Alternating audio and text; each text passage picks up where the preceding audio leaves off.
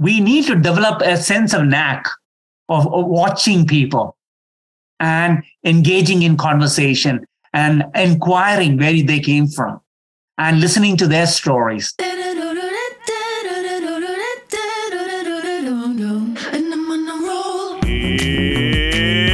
It's watering time, everybody. It's time for Apollos Watered, a podcast to saturate your faith with the things of God so that you might saturate your world with the good news of Jesus Christ. My name is Travis Michael Fleming, and I am your host. And today on our show, we're having another one of our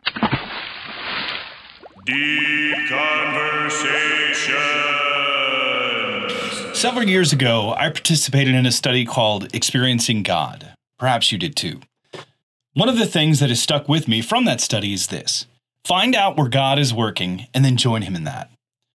I've always tried to see, where is God at work in the world? And one of the things that we've noticed is that God is on the move, and not just in the United States, but everywhere. According to the UN High Commission on Refugees, on the 23rd of May, 2022, the number of people forced to flee due to persecution, conflict, violence, human rights violations, and events seriously disturbing public order had reached more than 100 million people for the first time on record. Here's what that means. It means that 1 in every 78 people on Earth has been forced to flee. That's crazy. The world is spreading around the world, including here in the West. Chances are you've encountered someone that is from a different culture than you have come from. It could be from Venezuela, Ukraine, Russia, Laos, Congo, Nepal, Mexico, Iraq, Iran, Sudan, or Afghanistan. It could be from anywhere around the world. We encounter that every day, but rarely do our churches reflect the diversity of our communities. And I don't care where you live. It could be in a small town, it could be in a suburb, it could be in a city. Diversity is not just in the large urban environments anymore. Even small towns are becoming more and more diverse. That's why I wanted to bring on today's guest, Sam George. Sam teaches at Wheaton College. He's the global catalyst for Diaspora Ministries with the Lausanne movement. At Apollos Watered, we are committed to engaging global voices, to learn from the global church as well as teaching. We want to receive the best, and we want to offer the best of what we have. We don't have all of the answers in the West. That's why we want to engage people from different voices from around the world, to glean from them, because they have much to teach us. And Sam comes from an Indian background, and his faith story goes back a long way.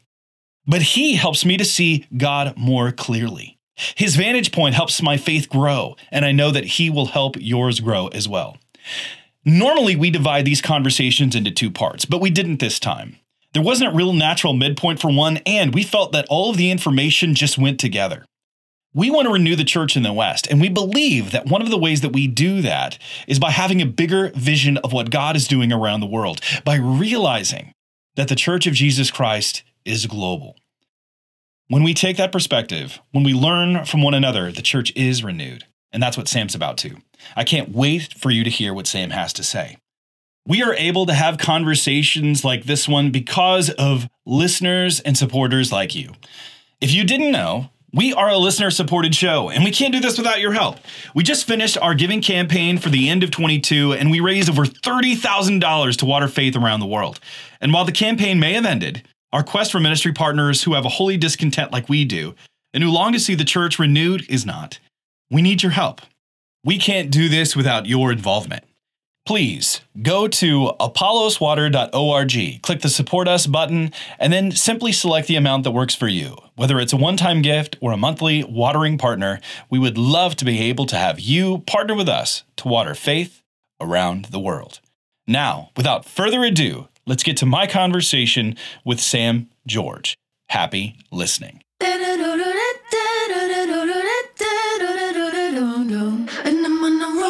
Sam George, welcome to Apollos Watered.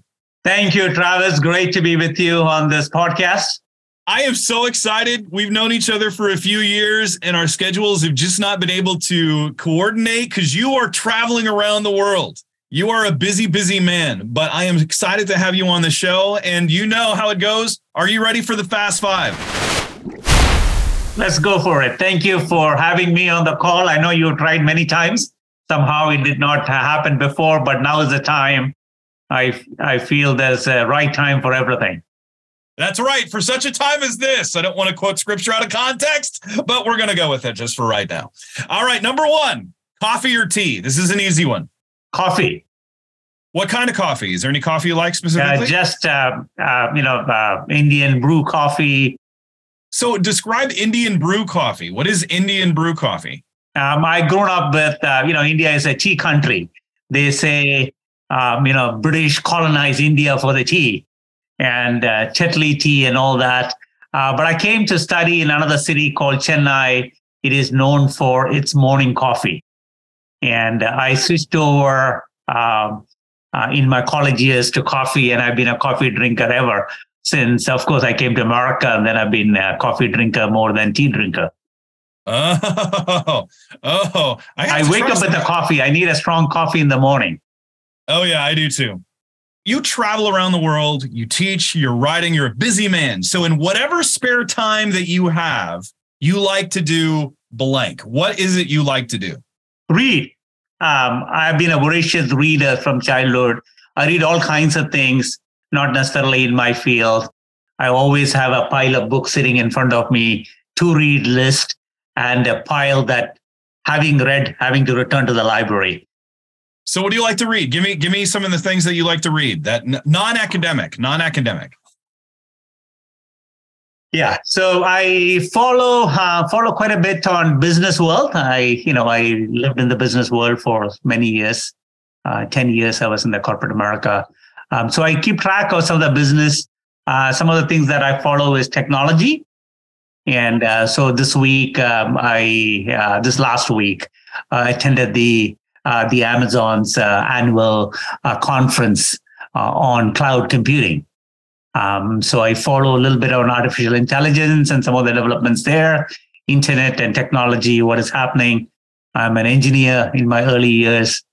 My first degree was in engineering, mechanical engineering and computers, and then did my master's in business and worked for 10 years in the corporate America, based in Asia and crisscrossing Asia and America for nearly 10 years.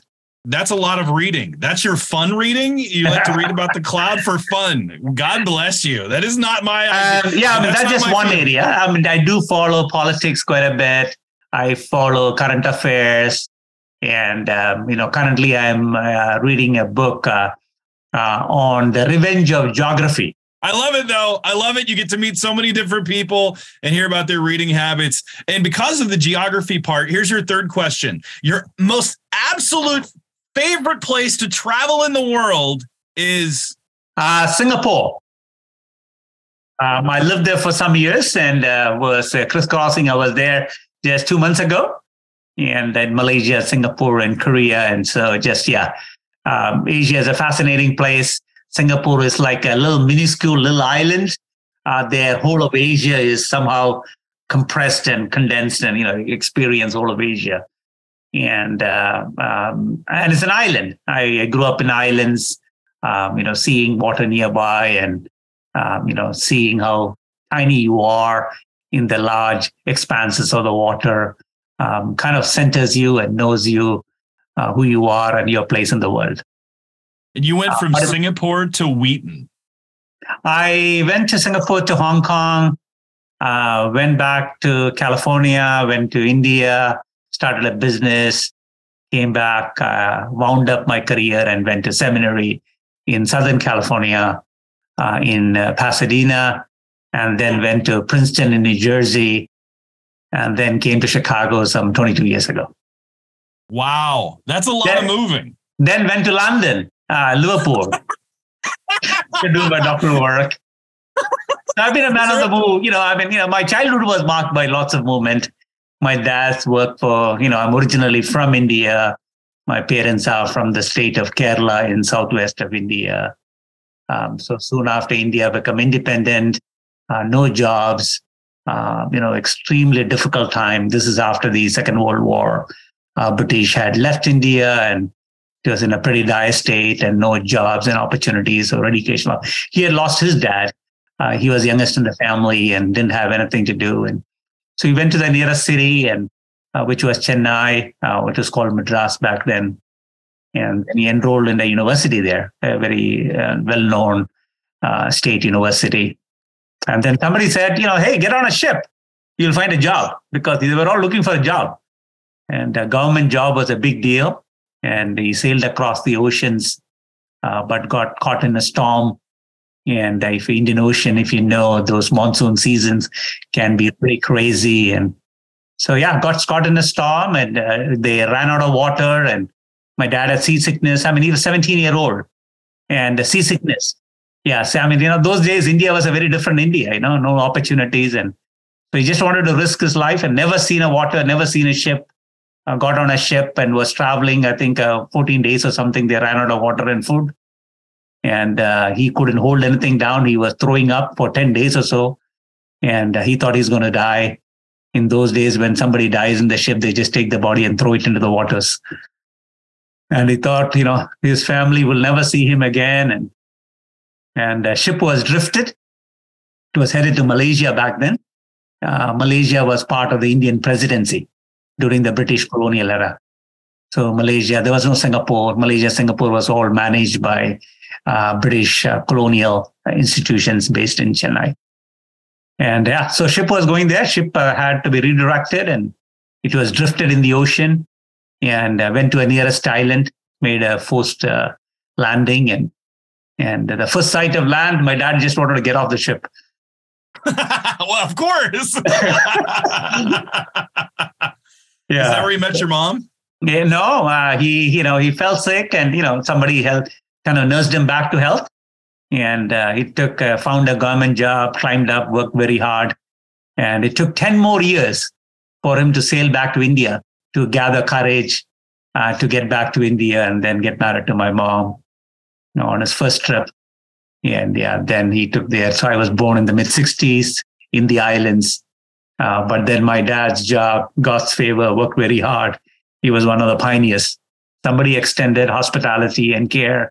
He became a champion for all the newcomers in the island, and helped hundreds and hundreds of people find a job, get them established. And he did really well for his career. He retired as one of the senior most government administrative leader. Because you've traveled around the world, though, and I love to ask this question of people that have traveled around the world, because we all like to eat. But what's the strangest food that's just so different? I'm sure in that culture, it's just normal. But for you, it was this most strangest food you had ever personally tried. I've eaten all kinds of food. I think I would say snake in China, snake meat. And also I was taken to a meat market in Shanghai. And I saw tiger and elephant meat and all kinds of wild animals, like wild boar and elephant meat and all that. But I never got on to eat that. But I've eaten snake meat. Now, again, you have a very eclectic, fascinating story. So if your life were a Bollywood movie, it would be titled what? Good question. I would say all wanderers are not lost. Oh, that's a good one. You even got bumper stickers for that. I mean, the idea that my life was marked by wandering. Wandering also gives you a very unique perspective. You can see one reality from multiple vantage points, and it enriches your understanding of the issue that you're seeing. Wonderful. I love that. That is so good. And that really kind of acts as a segue. And we've already touched on it a little bit, but give a little bit more of your bio. Who in your family converted to Christianity? I mean, most people don't realize, there's a history that goes way back from India. And does it go back generations? Is it very recent? Because I look back and I study history and I see that Christianity was in India way early. then people often don't think about that in Christian circles because of the so much Hinduism and Jainism and Buddhism and so on and on. But Christianity has a real robust history. Is your family historically, do you come from generations of Christians, or is it more recent for your family? Yeah, I think, Indian Christianity is, began in the first century. That's what many people in the West sometimes don't realize. So Christianity reached India before it reached America. America was even discovered, or England, or Germany, or any of those places. It came around the same time when gospel reached Athens and Greece. And so AD 52, Apostle Thomas, much like Paul took the gospel to the West, one of the disciples of Jesus by the name of Thomas, he traveled all the way to the furthest settlement of the Jewish people, which was in southwest corner of India. And he wanted to tell that the Messiah has come, and he wanted to declare about Jesus' ministry and his resurrection and his death and resurrection. My own family, I can trace back at least till early 12th, 13th century onwards. And wow. All of them were Christians? All of them were Christians? All Christians. I come from an Apostolic Thomas tradition. I was born and raised in the Mar Thoma Church. Mar means saint. Thoma is Thomas. So it's like a St. Thomas Church. It's a Reformed, evangelical, Eastern, Bible-believing, mission-oriented church. So your family goes back a considerable way. I mean, 13th century, that's way before I think probably many of our listeners would even know their family histories. To be able to trace that back is quite phenomenal. And as you said before, you have a robust history of Christian faith in your background. Christianity's been in India for a long time. And you have wandered around the world. God has led you to different places to have these different experiences. And you now are multifaceted in your understanding of global Christianity. One of the most foremost experts on global Christianity and diaspora Christianity. What I want to hear a little bit about, first of all, let's talk about diaspora. Now, first of all, are we saying the word correctly? Is it diaspora or diaspora? Yeah, it's a Greek word, diaspora, or some people, pronounce it in different ways. Especially when it comes to English, it gets, called by all different kind of pronunciation. It's basically is two words, two Greek Latin words that comes together in English. Dia and spora. It just simply a Greek word means scattering. And then subsequently, the New Testament writers pick up that verse to explain the scattering of the Jews, how Jewish people were forcefully displaced and for the gospel. And because diaspora is an important factor to understand the growth and the advancement of Christianity all through the ages, even coming to our times. So Jewish people who from one locality who got dispersed, and that became the conduit or the trajectory through which Christianity spread and grew. And so that becomes an important lens to understand mission and understanding God's work in the world today. We're going to take a quick break and hear a word from our sponsors, and we'll be right back. The most important Bible translation is the one you read. At Apollos Watered, we use several different translations when we're studying, preaching, or teaching. But again and again, we keep coming back to the New Living Translation, the NLT. That's why we are excited to partner together. We are united in the belief that understanding the Bible changes everything. Because if you can't understand it, then you won't read it. We want you to know the God of the Bible, to water your faith so that you will water your world. That's why we recommend getting an NLT. It's the Bible in the language we speak. It's not foreign or complicated, but up close and personal. To save some money, go to Tyndale.com. Use the promo code NLT Bibles. It will give you 15% off. There's an NLT for everyone, from kids to adults, devotional Bibles, study Bibles, and so much more. Get one today, because understanding the Bible changes everything, and the NLT is the Bible you can understand. You talk about how people have traveled around the world, and you're working, though, for Lausanne. And I want to introduce, I know many people that listen to our show are familiar with Lausanne, others are not. Introduce us to Lausanne and what Lausanne does. Lausanne is a global network of Christian leaders from various walks of life, pastors, evangelists, missionaries, teachers, homemakers, business people, leaders of all kind who believe in a historic Christian faith. And it was began with Billy Graham and John Stott, two great leaders of the Euro-American church in the 50s and 60s. They've called together men and women from around the world for a gathering on every few years to renew their commitment to evangelism and mission, understanding the historic Christian faith. And so they kept meeting in different places. One significant event that happened in the city of Lausanne in 1974.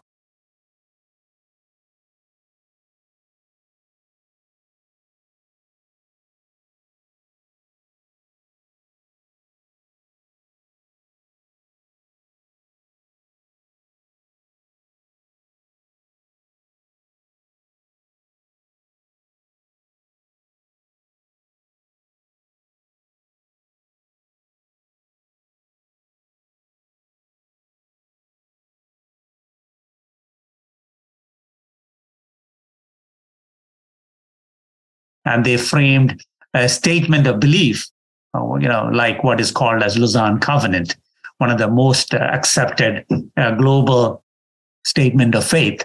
And since then, they said, that was a great meeting. We should keep meeting every now and then.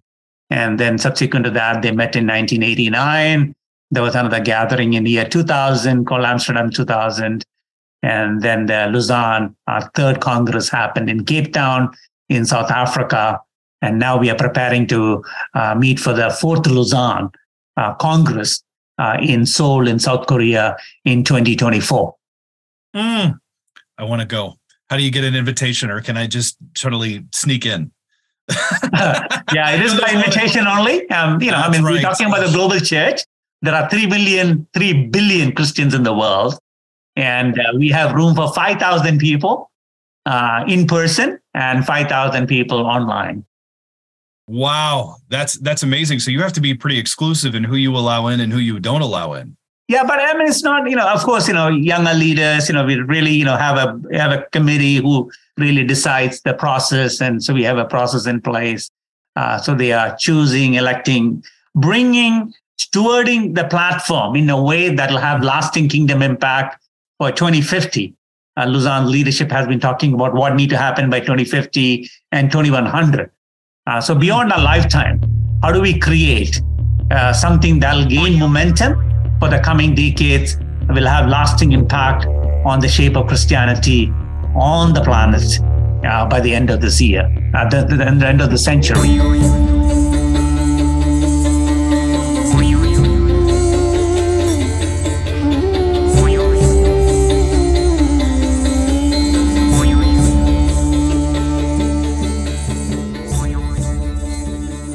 You have a specific focus within Lausanne. I mean, you do a lot of different things, but your main title is what? My title is Global Catalyst for Diasporas. Migration and diaspora has become a major focus area for the church worldwide since 2010.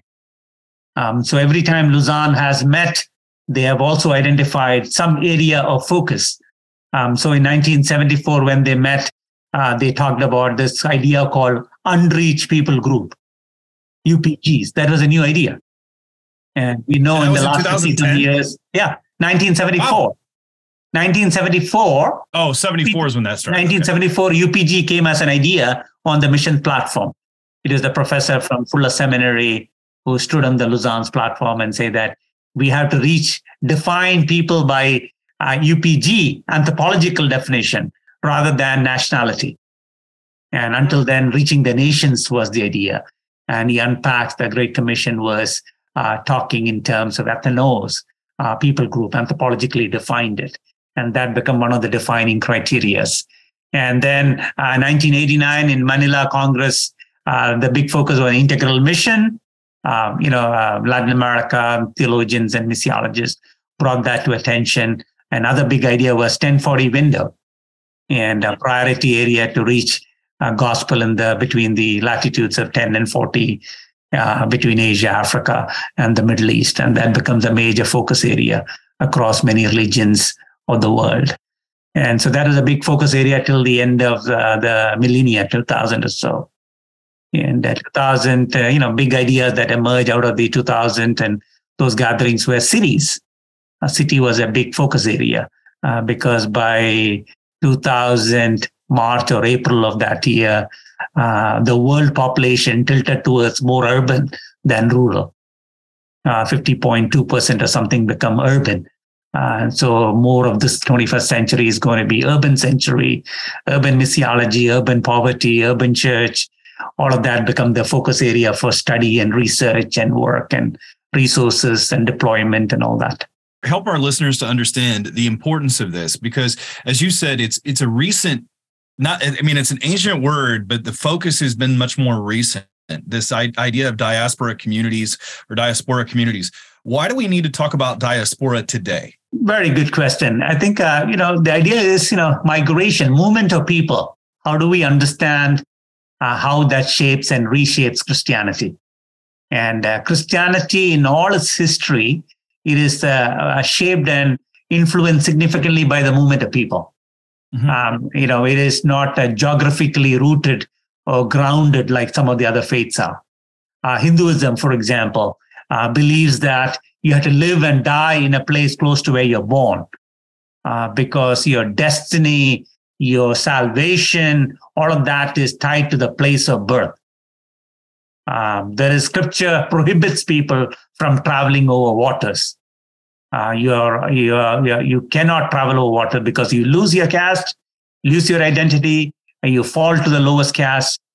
Even if you go somewhere and then come back, you're supposed to do special rituals and ceremonies to cleanse you because you have become contaminated and impure. Sounds like a religious chutes and ladders, like for kids. Like you got to make your way up and then you do something bad and you slide back down and you got to start all over again. Is that right? Yeah, but the idea that you're supposed to live and die in the same place. You're not supposed to go anywhere, and especially crossing waters. But all of that notion is gone because now people don't have livelihood and they go to the nearest city and then they find a job and they go abroad. But even now, many of the temples, the religious priest, you cannot enter the inner sanctum of many Hindu temples if you have traveled abroad because you are unclean. But God of the Bible is a universal God. Jesus is a universal savior. Remember John the Baptist who comes and says, look, the Lamb of God who takes away the sin of the world, the whole world. Cosmos is the word there. And so the idea that he's a universal savior, he rose again and he told his disciples to go to the ends of the earth. So Christianity is embracive of all people, all cultures, all languages. Bible can be translated. And one of the great missionary efforts have been translation. So whenever missionary work is displacement, every missionary is a migrant. They go from one place to another place. And so as a result of displacement, when you come to a new place, you see the differential. These new people don't have the Bible. But I come from a land where there's a Bible in my home. There is Bible sitting in several copies of it sitting in the shelf. And they have a great value and appreciation for the scripture in their own languages. And some of the early missionaries become a strong advocate of translation ministries and translated the Bible into those languages. So missionary displacement creates the need for translation and making the Bible available in those languages. And so similarly, now we say every migrant is a missionary. Just like every missionary is a migrant. It is the story of displacement where the missionary thrust activation and missionary diffusion, gospel diffusion happens because of the displacement and the differential the displacement creates for the need for the gospel work in the new land. So understanding displacement, migration, missionary work, and the Christian faith at the very heart of it, which is so different from every other faith, because a lot of them are regional, tribal, territorial, oppressive. And as compared to that, Christian gospel is liberative. You're not bound to a land or a culture or a people. Different people will be the representative of Christian faith all through his history and will continue to be do so.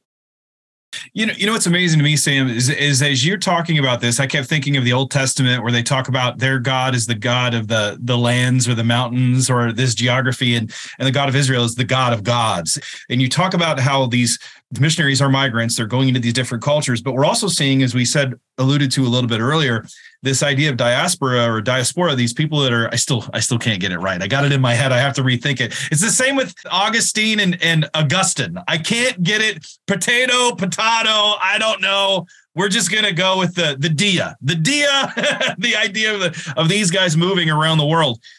You're seeing, though, a huge movement right now, or you have, as you mentioned, it became a massive issue in 2010. What started to happen that caused that to get on Lausanne's radar? What was going on? Why were these people being displaced around the world so much that Lausanne needed to pay attention? Yeah, I think, it's become a significant in terms of numbers. It used to be, a long distance, long-term migration was a pretty, lots of hassles involved. Going to another country, getting a visa, living in another country. Not many people could afford to do that. To take a flight was extremely difficult. America, my mother-in-law came to America in 1950s. She traveled on a ship. And, she was here for, 2 years of graduate studies. I think she wrote 2 letters or something back home in the 2 years that she was here. And, because communication was so much more harder. And we take it for granted because we can connect on, internet, Zoom and WhatsApp. And, we live in a very different world, 21st century. Communication and transportation. So I think as a result, more connected we are, more informed we are, we will travel more. More we travel, more likely we will become Christian. And if you're a Christian, so somebody says, if you're a Christian, you will travel. And if you travel, you'll become a Christian. I've never heard that before, but I like that. Because displacement is in the story of Christianity. Yes. And so God who moved into my neighborhood. And now people are moving into your neighborhood and my neighborhood. And others are coming here. We have come here. And again, American Christianity, we need to understand America is a land of immigrant. American Christianity is immigrant Christianity, I say. So describe that. I mean, we're talking about diaspora. We're talking about people that have been driven off their homelands for famine, work, economics, war, and they're coming into our countries. Some are refugees. Some are coming just for the simple opportunity, looking for education. And I think you're right. As we have really codified, even with the Statue of Liberty, give me your tired, you're poor, people looking for liberty, looking for opportunity. It's the land of opportunity. And we are a land of immigrants. As you've mentioned, it's what's made the country great, of so many different cultures coming together. But you just mentioned immigrant Christianities. Describe what you mean by that. Yeah, so what we need to realize is Christianity is not native to America. Jesus did not come to America. He did not grow up here, do his ministry here. Jesus is the center of our faith. Jesus lived in a faraway land in Palestine. So how did Christianity come to America? It was through the immigrants. So the wave after wave of different immigrants brought their unique expression of Christianity from different shores of the world. First it was Spanish, then the Portuguese, and then the Dutch, and then the French, and the English, and others have brought their unique Christianity to America. Then, of course, Swedish and Norwegians, and the Spain and France and Switzerland and others also came. Irish and Scottish, they all came and pitched their tent here in America and established their faith. So, for example, Anglican Church, when English came, they brought the English Church. So the Queen established the great cathedral in Manhattan that became the center of the faith. Now the great Anglican Church on the Wall Street. It was the Church of England that was established. So when the Irish people, before that, probably the Presbyterians. What did the Scottish people do? Scottish people came and established their Presbyterian church. Germans came and established their Lutheran church. So did the Dutch and the Norwegians and the Swedish and the Finnish. They all created their own churches. And so those becomes the starting point of these churches. Then subsequent generations, second, third, fourth generation of these Europeans, they came, they shaped what has become the American evangelical church. Evangelicalism grew out of those struggles in the late 19th and early 20th century, and that shaped American Christianity. So every American can trace their roots to an immigrant beginning.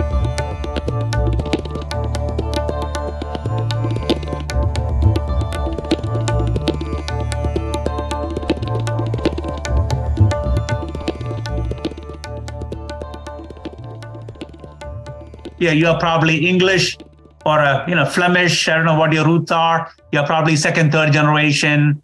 1800s, 1840, the Irish came because of the potato famine in Ireland. Between 1840 and 1880, probably half the 1/3 to half the entire country had to go somewhere and find shelter. They went to England. Some of them went to mainland Europe, and many of them came to America. So did the Germans, and so do everybody. And then what happened in the post-Second World War, we see the Eastern Europeans and also the Jewish people who find their home in America. And then, of course, South America, after the revolution, we find Latin American migration into the country. And in the last 30 years or so, Asia has been the major wave. Of course, we skipped over the African slave wave when millions of Africans were brought into America, and that became the African American stream. So I often would like to see American Christianity as the great, mighty Mississippi. Here is this great river. Every stream from different parts, they brought the unique flavor, unique Christian expression, and the spirituality to this great stream. And every time a stream joins the main river, there is increased flow and activity and mobility within that river. Otherwise, it'll sediment and it'll become shallow and without any flow, and it'll become dead and lifeless. And so every stream, the European stream, which comprise of many minor unique streams within that, and then the African stream, and then the Latin American stream came. And now there are 64 million Latin American, from Mexico and Central and South America are here in America. And, so that's a unique stream. Spanish speaking, largely from a, past Catholic, evangelical Pentecostal background, and they are coming to this country. And now the fastest growing stream is Asia. And because much of, until 1965, Asians were banned to enter the country. To America. Up until 1965. Until 1965. What changed in 1965? The immigration reform. There was a major act at the Congress, and they, undid all the bans on originating countries where people were allowed into the country in the U.S. So what countries were not allowed in? Asia Asian countries weren't allowed? It is called Asian Exclusion Act. Oh my goodness! It began as a Chinese Exclusion Act in California, where Chinese were coming because of the Gold Mountain and the Chinese migration there. They didn't want many Chinese because they were cost-cutting Europeans, and so they were working in the labor and the and the railways and worked labor migrants who came from Hawaii to California. And so they first began as a Chinese exclusion in 1882, and then subsequently become an Asian Exclusion Act in early 20th century. And that lasted all the way till 1965. 65 immigration reform happens, and then Asia started to begin flow here. Of course, it was largely Chinese Indians, but also Filipinos, Korean, and others. So when we're talking about the Asian Christianities, because we have so many different streams of it, but I find that a lot of Westerners in the United States aren't familiar with so many different Asian Christianities. They think of it as a whole, but it's very, very different. Each culture that comes in is very, very different. How many are we talking about when we're talking about Asian Christianities? About roughly? I know there's so many depends on people groups and so on and so forth. Yeah, I think numbers will be, it's just varied. It depends on, so they make, the idea is when first generation comes in, they will start their services in their own language. And the culture becomes very important. What he meant is when immigrants come, they bring their language and culture. But in the process of Americanization, we lose the language and culture. Most second generation, third generation don't know any language, and cultural competency in their ancestral land and the people reduces significantly. Over the second and third generation, we get Americanized. Is that true though for any country? Like we see so many immigrants going into Germany because of war in Syria. Do you think that still Germanization happens there too, where they're learning German and they're not holding on to their language, or is that just unique to the American experience? I think it is, it is in many ways, just survival issue. When immigrants go to a foreign country to find employment, to live in that society, to find, go into a college, learning that language becomes important. But of course, English is a global language, and people all over the world, a common language that is globalized. It is English, most global language. And but if you have a Syrian refugee or Iraqi refugee who's arriving in Germany, one of the first thing is within the first 6 months they have to learn German language to be able to survive. That way, you can go to the market and do your shopping, and live in the society, fill up the forms, seek the refugee status, find a job and livelihood. All of that is possible only if you learn German. And so immigrants become multilingual. I speak 5 languages. I just grown up in India. Most Indian people speak at least 3 languages. So this very naturally, we come to what we call as a polyglot or multilingual, competency. And because Christians are, multilingual. Christianity is multilingual. If you know only one language, you will be poorer for not knowing rest of the Christian story. I don't even know one language. I know half of a language. You know 5. What are the languages that you speak? Many of them are Indian languages, and I'm learning a few others, foreign languages. But that's just the nature of India. India is a multilingual nation. Every kid learns 3 languages minimum. Their regional language, which is their mother tongue. They learn a national language in the form of Hindi, and then speak another language, English, because of science, technology, engineering, business, and law, and everything is taught in English. And by the way, India is the largest English-speaking country in the world. There are more people speak English in India than England, Scotland, Ireland, Canada, America, all put together. That's crazy. That is just crazy. I don't know anybody that's ever recited that statistic to me. That's phenomenal. When I first came to America some 30 years ago, I remember my, white, wonderful colleagues who had never been outside California. They said that, hey, when did you learn to speak English so well? I said, before you, and better than you. No. So I said, English is not your language. Neither is my, original language. And then I said that the same stat. And I said, there are more people speaking. How did you speak English? And I said, I don't speak only English. I speak few other languages. And because that's the nature of the colonial legacy.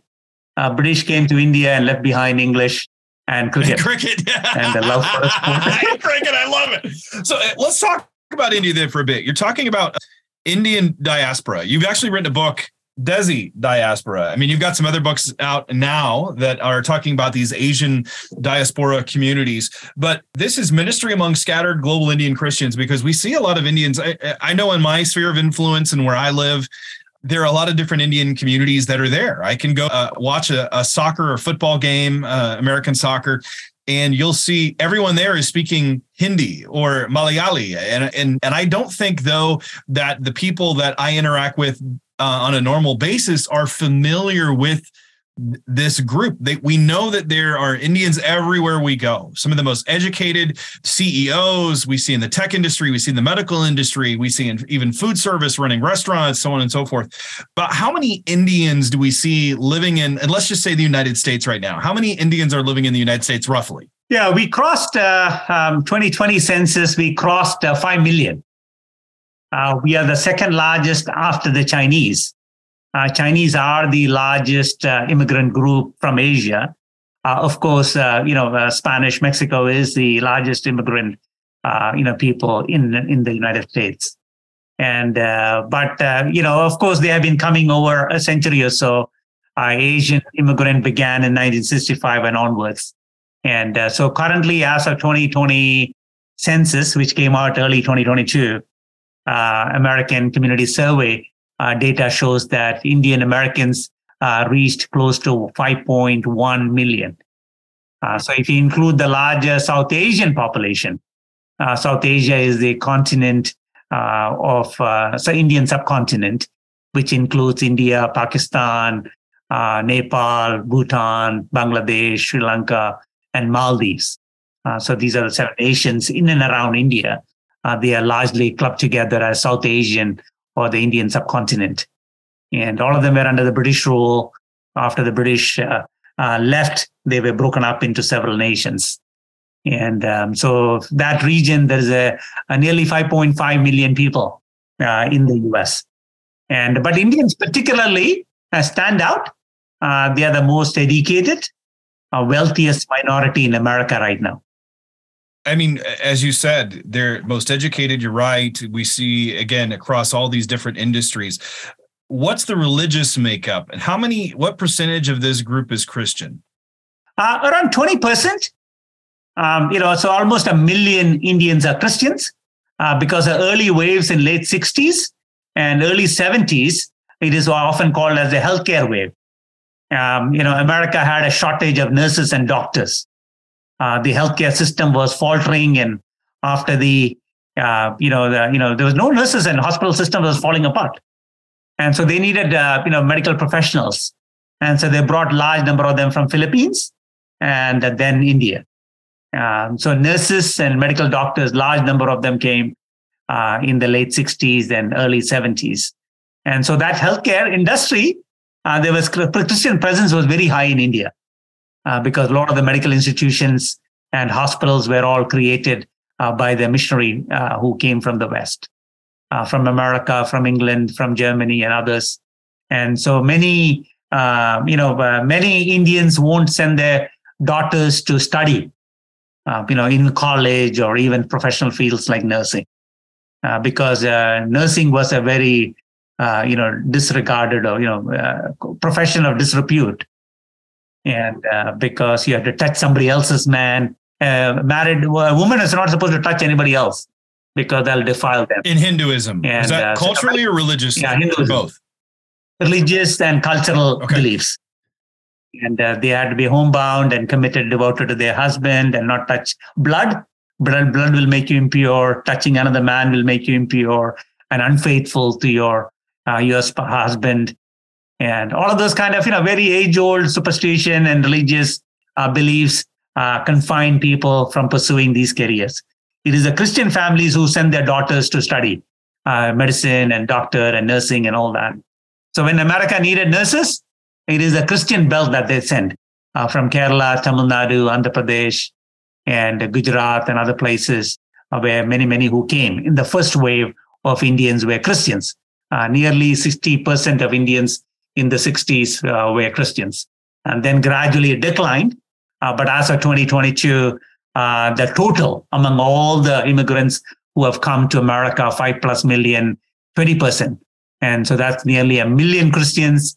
They are spread over some 1,500 churches in every state across the country. Now, with the 20% being Christian, that means 80% are Hindu. And Hindu. Oh, that's right. 50% or so are Hindus. 50% are Hindus. So the rest would be like Muslim, Jainist, Buddhist, Sikh. Yeah, Sikh.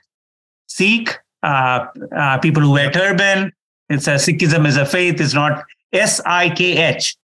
Some of my American, friends don't even know about this religion. They think Sikh people. It's not. Speaking of this, it is the religion of Sikhism. Do you know this guy, Light of the Satguru? Do you know him? Jasveer. I'd like to have Jasveer on the show. Jasveer. Because so Sikhism is a religion, that also grew up in India in protest to Hindu traditions Jainism is another religion. And of course, India is also a large Islamic community, and also Bangladesh and Pakistan. So many have come from those regions as well. And but smaller percentage. And the second largest Indian religious affiliation is to Christianity, and the first being Hinduism. Number one is Hinduism. How does that work then? I thought they were defiled if they flew over the ocean. How's that work? Yeah. So, there's also the idea of, land of gold and, opportunity. They were educated populace. India couldn't employ them. There was not enough opportunities. Higher studies, 70s and 80s. In the late 70s, there was an Indian-American scientist who got Nobel Prize. That kind of really rocked the Indian world. And we only had found, India had only got one Nobel Prize before that. It was for literature. And here is a science and technology guy, astrophysicist, who got a Nobel Prize for his invention. And that kind of set the American academia. Hey, there are good scientific minds in India, in engineering and maths. And so 70s and 80s, American universities started hunting for young men and women to come and study graduate studies and do doctoral researches in America. So millions of them came over 70s and 80s, and they become the brain power of some of the innovations in the medical science and technology, Wall Street, academia in America. And so the brightest of the brightest young men and women were brought to America, taught them in the American academics, research and scientific methodologies, and they become subsequently, great inventors, business leaders, and entrepreneurs. And Google chief is Indian, Microsoft chief is Indian, Adobe, and IBM. All of them being headed by Indians now. These are the cream of the cream from India, and some of the best education they got in India, they brought here. They went to top schools in America, and they got hired by American company, and they're delivering big time to the economy here and to their cultural influence in America, because that's why they're wealthiest and the most educated ethnic minority, much like the Jewish people were in the early 20th century. And now Indians are the cream of the cream in America. So how then, you have so many Indians, 20%, as you said, are coming in as Christians, and they're helping strengthen the church and as you said, contribute to the greater Mississippi stream. I love that imagery of the flowing in and strengthening the stream, and hoping acting as a corrective for those things that have gone much more Americanized than the true gospel. I think this is where God bringing the nations helps, help us remove our blind spots when we can see and fully see God, more of a new begin approach in that regard. Looking at that, though, there are still so many, as you said, Sikhs, Hindus, Muslims. I find, though, that many within the, let's say, the white evangelical church are not embracing or don't know how to reach. I shouldn't say it that way. They don't know how to reach out to Indians. And again, this is a diverse group of people in so many different ways, different states, different religious backgrounds, different educational levels, all the different caveats. And then depending on the level of globalization and how long they've been here and Americanization that's happened. I mean, you've even written a book on that called The Coconut Generation. The younger people that are growing up here in America that are dark on the outside, but are quote unquote white on the inside. That's a whole different approach. How do we help the church see and embrace the group that needs to be reached, number one?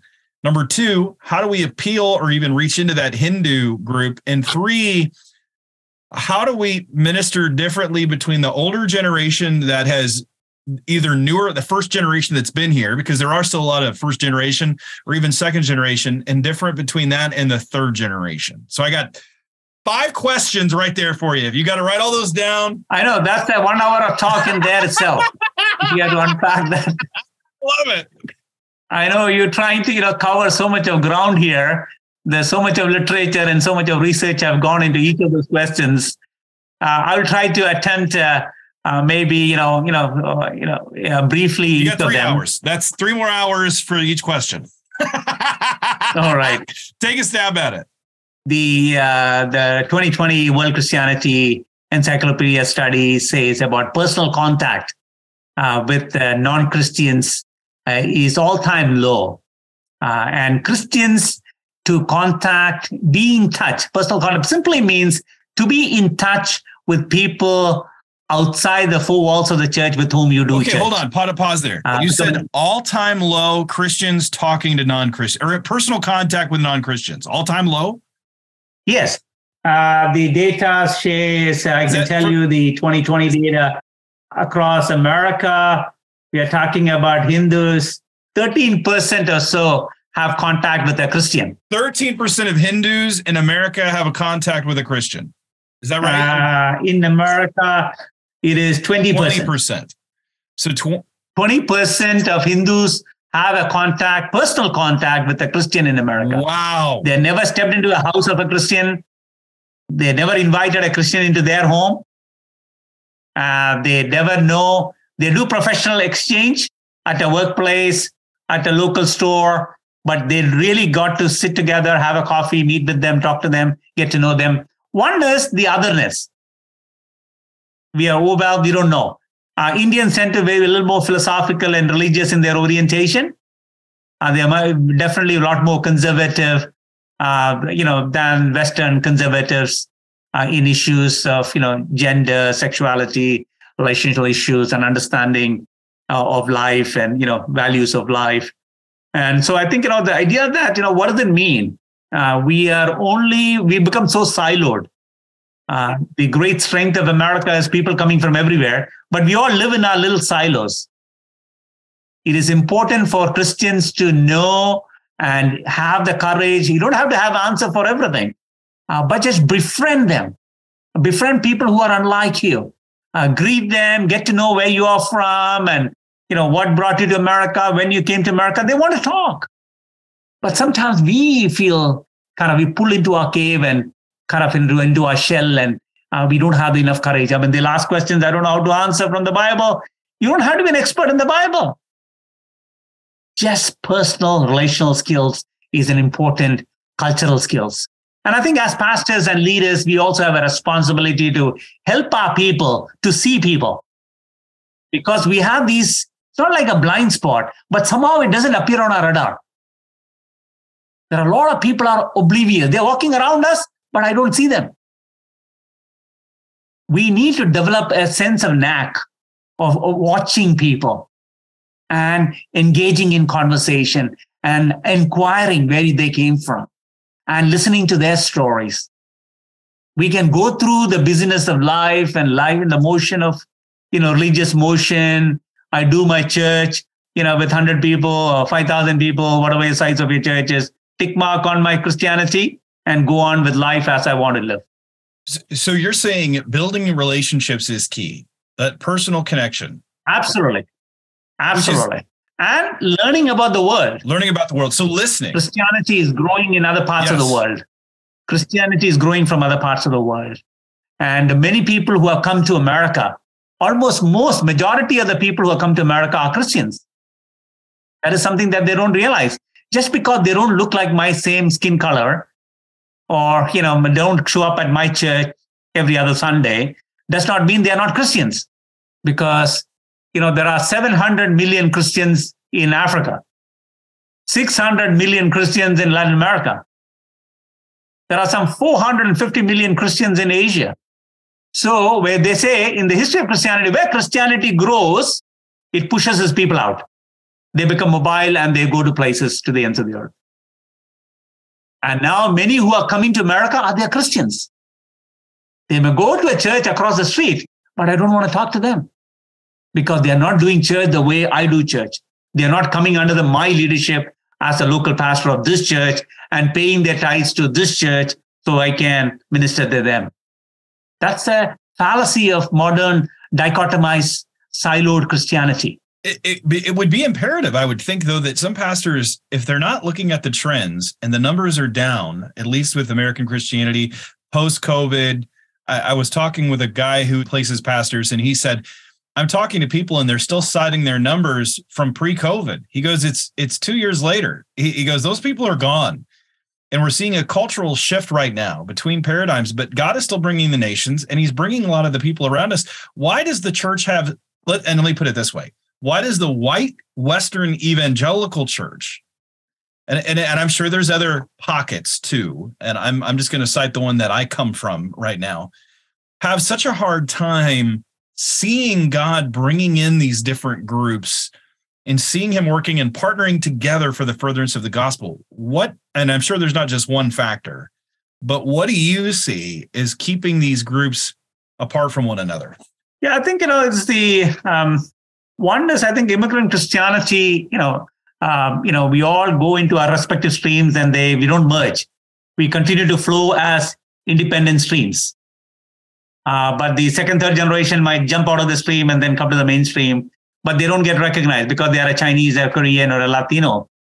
So they don't get recognized or their culture celebrated, or they want them to whitewash them and act like the mainstream Christian, because this is how we do church and Christianity. So that becomes the normative understanding of the Christian faith, and there is less room for a variety and celebrate the diversity that is in the global church. And, I think it was John Stott who said, we have to become global Christians because our God is a global God. And, so there was another African theologian who said, if I belong to Christ, I belong to everyone who belongs to Christ. I can never understand Christian faith all by myself. I need Christians who does not look like me, and they will enrich my understanding of the Christian faith and the global church. Because we are at a time in the history of the church where there is a Christian in every country of the world, every geopolitical entity of the world, there are church. It must. Sunday morning, as I stand in the church, sing a song or a preach or give your tithes or whatever you do, your offering and fellowship and small groups or whatever your activities or Sunday school is, you must recognize it is not that these 200 people who agree doctrinally and do everything together, the four walls of your church. There are men and women in every country of the world, all over the world. This Sunday, they have worshiped my sense of solidarity with the global family of God. And so we had to globalize our faith. Our narrow, parochial, nationalized or ethnicized understanding of faith, keeps us so poor. And I think it was last week I was listening to N.T. Wright, great Bishop N.T. Wright from an Anglican bishop. He was saying division of the church along the lines of nationality, language, ethnicity, and cultural lines have effectively blunted the witness of the church in the world. So we have nationalized our church, which is the German church, English church, Irish church, whatever that is. In America, we got racialized it. Black church, white church, brown church. We kind of ethnicized and racialized our Christian faith because our biases, our lack of understanding of the global church, the gospel, where there is no black or white, no Jew or Gentile, no man or woman. Understanding the global church is an imperative for the American church at the crossroads of this kind of post-racialized, tension with the political and race issues have become so galvanized. And we need to understand that our faith is universal. Our faith is a global faith because our God is a global God. He has children, that is my brothers and sisters, of brown and yellow and every color and every stream all over the world. The more we can help our people to globalize their faith, understanding the global family of the faith, they will have a richer experience of the Christian faith. Taking that into consideration. So all these people who are coming from around the world is helping American church to become global. Yes, totally agree. More global the American church is, more globally relevant we will be and more globally connected we will be. They also bring us connection to those parts of the world where there is a revival breaking out. Yes. Like in China. Yes. If you know Chinese Christians, the fastest growth of Christianity right now is happening in China. So if you know the church and underground church in China, that will set you on fire to understand your own seen faith. this? Yes. She's Hannah Nation. Yes. Hannah Nation is coming on the show to talk about this. You're seeing the church explode around the world, but you're not seeing it in the United States. And I mentioned I think that the Western church, the white evangelical Western church, and you could say it into the different pockets that's racialized, by staying in our own little pockets, we find comfort, but we lose a greater global conviction, and our testimony, I think, suffers. You know, I've talked about this and I'm writing this right now. We have the Great Commission, right? To go make disciples of all nations. We all know the Great Commission. The Great Commandment, to love the Lord your God with all your heart, soul, mind, and strength. But then there's the Great Community. And I think that's the one that we've been missing. John 17, I pray they may be one as we are one, so the world may know. This unity that we have to work through shows the reality of our heart and our conviction. And without that, without being together, without working through these issues, I think our vision of God dissipates. I think we can become comfortable. I think we give in to the kind of carbon monoxide of our culture. You know, it slowly lulls us to a spiritual sleep. But when I'm with someone else working out my differences, it's work. It's work to understand, to listen, to be hospitable, to open up our home, to hear stories. But it's so worth the price. I just wish that so many in the church would be able to see this, what you're talking about, because I want to give it. It enriches my experience. It enriches my understanding, broadens my outlook, and gives me great sense of compassion, my understanding and empathy. At the same time, they are bringing and helping me to see my faith in a whole different level. And I think America Church will be in a better place more than no immigrants around the world. Well, as you said, because a lot of the immigrants that are coming in are more conservative anyway. So they have no problem taking the Bible as the word of God, no problem with the biblical authority, no problem with understanding of the Holy Spirit. I mean, they're not coming with, they have their own baggage. We all have our own cultural baggage. But this is something that can revive and renew the church if we would just do it. Now, saying that is one thing. The practical implications of doing it are very different. And any pastor or leader will say, if I try to do this, I'm going to lose my people. I'm going to lose my tithers, my givers, my robustness, because this is so out of the comfort zone of so many people that I'll lose them before I get the opportunity to do so. So take a step, right? It's being a part of that step, the next step, the next step. What's the small little step? And as you said, it starts with building relationships. I think, though, that some people want to just give the quote unquote 4 spiritual laws and go on. What do people miss? This is getting much more practical.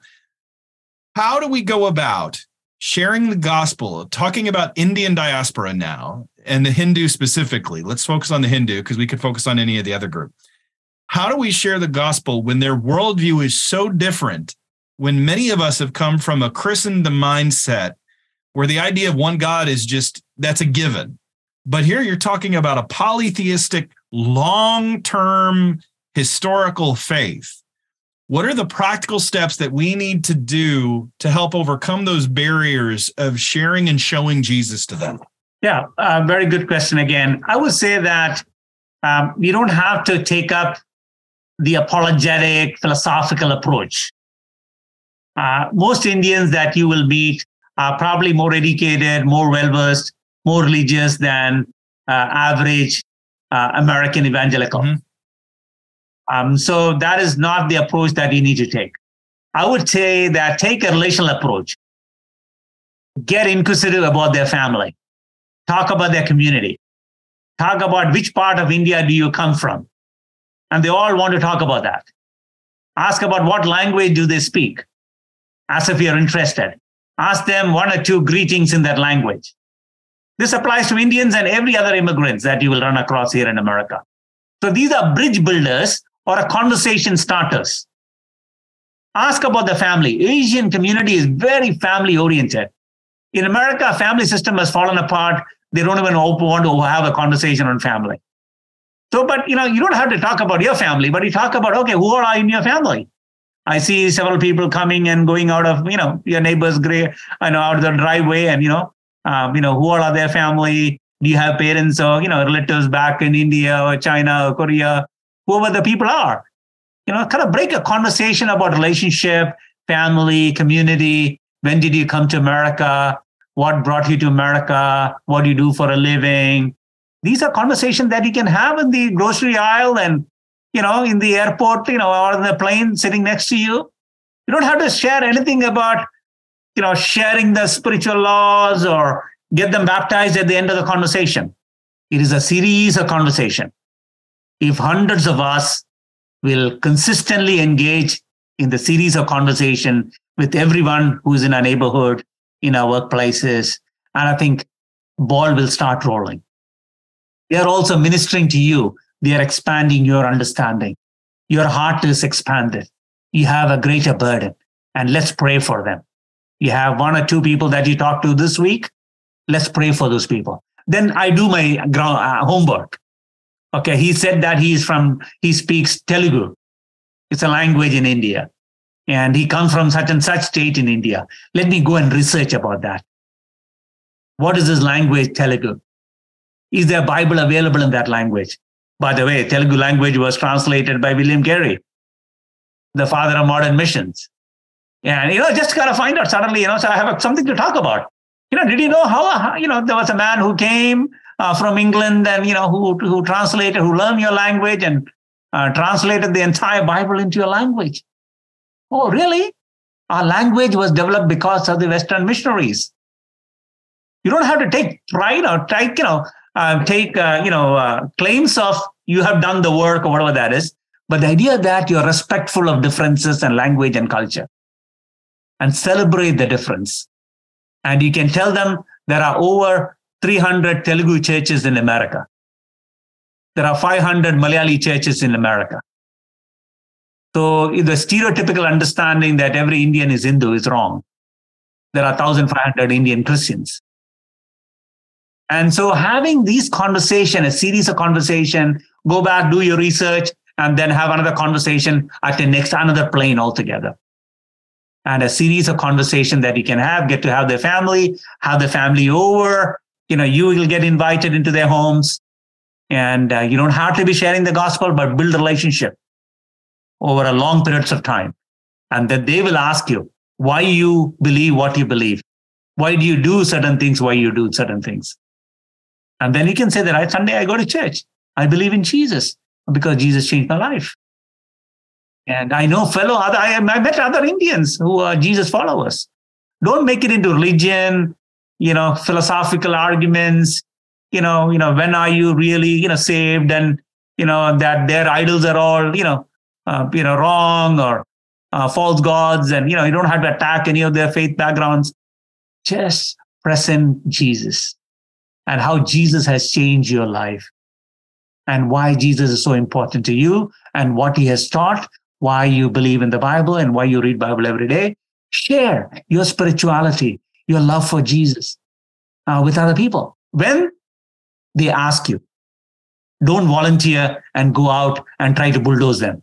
And be gentle and kind and be available. Continue to pray and do your homework. Soon or later, they will ask the question, what do you believe?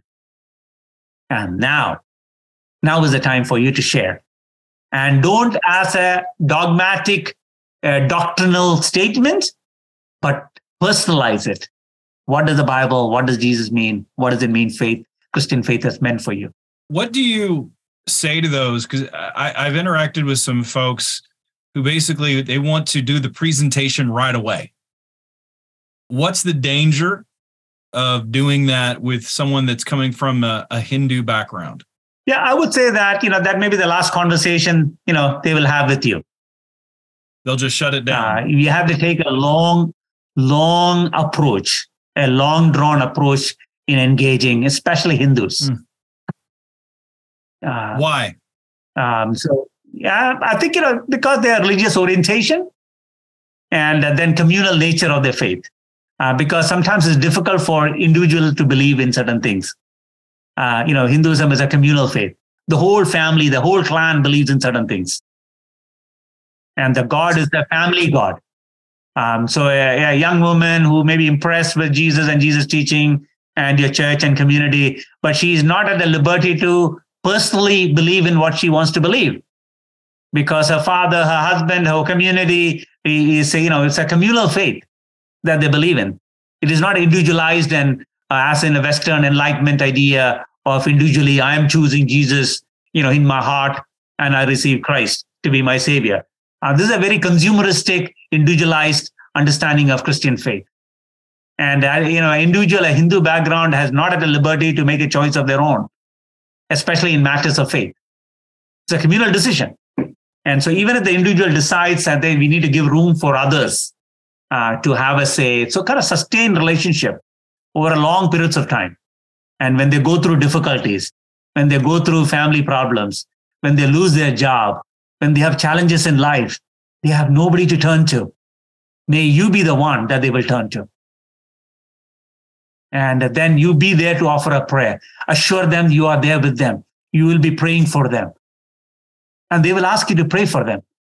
And I often ask that, I'll pray to Jesus, and I will ask the prayer in Jesus, because when I ask something in Jesus' name, because Jesus promised that he will listen and he will answer. Is that okay? And many Hindus have said, yes, could you please pray to your Jesus for me? And I'll gladly intercede and pray for them. And so I think, we need to stand with them. Individuals that are international student or young professional who moved into in this country 4 or 5 years ago or 2 months ago, they're very lonely people. They don't have any relationship.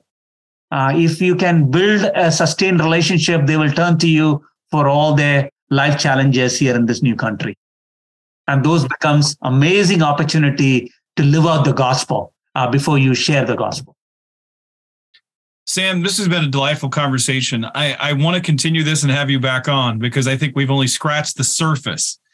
How can people follow more of what you're doing and learn more about what you're doing? So I'm based in Chicago. I teach at Wheaton College and Trinity and a few other schools and around the world. But I'm served with Lausanne.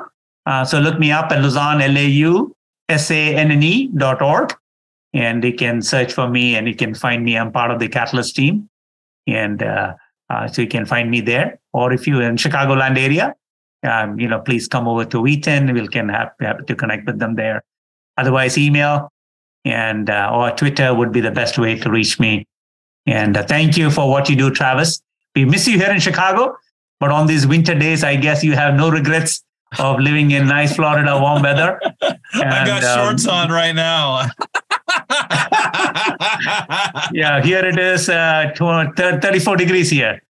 And, but we are glad for your ministry, your podcast, and your audience, and what you're doing there. Proud of you, and God bless your work and your conversation with many leaders around the world and around here in the US, and your faithful listeners.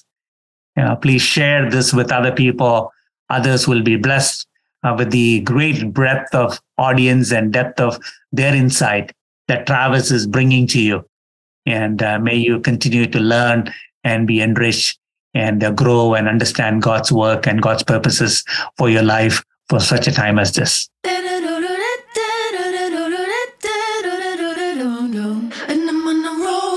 I love that image of American Christianity being like the Mississippi River.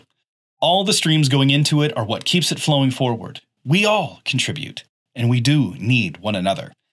Christianity has always been a diaspora movement, an immigrant movement. It is always, and will always, move and shift demographics and styles. Because in Christ, God opens himself to everyone, and we get to be a part of it. That is awesome. We get to be a part of something so much bigger than we are on our own. Sam's reminder to us gets to the heart of who we are in Christ, doesn't it? He takes us all and brings us in. He wants to be with us. So why wouldn't we want to bring in others too? It might take work and time, but it's really not that complicated.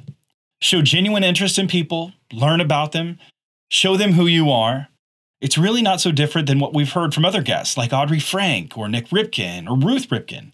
Even in our differences, we are human beings created in the image of God. And when we really get to know one another, we get to see God more clearly. We can see God through the eyes of believers from around the world, and we can help others who don't know him see him. And guess what? We get to see him better when we do that too. That's a true renewal of the church. We get to see that we are a part of something so much bigger, that our brothers and sisters from around the world are us too. That waters my faith, and I hope it waters you. I want to thank our Apollos Watered team for making this dream a reality, and I want to thank you for listening to our show. This is Travis Michael Fleming signing off from Apollos Watered. Stay watered, everybody.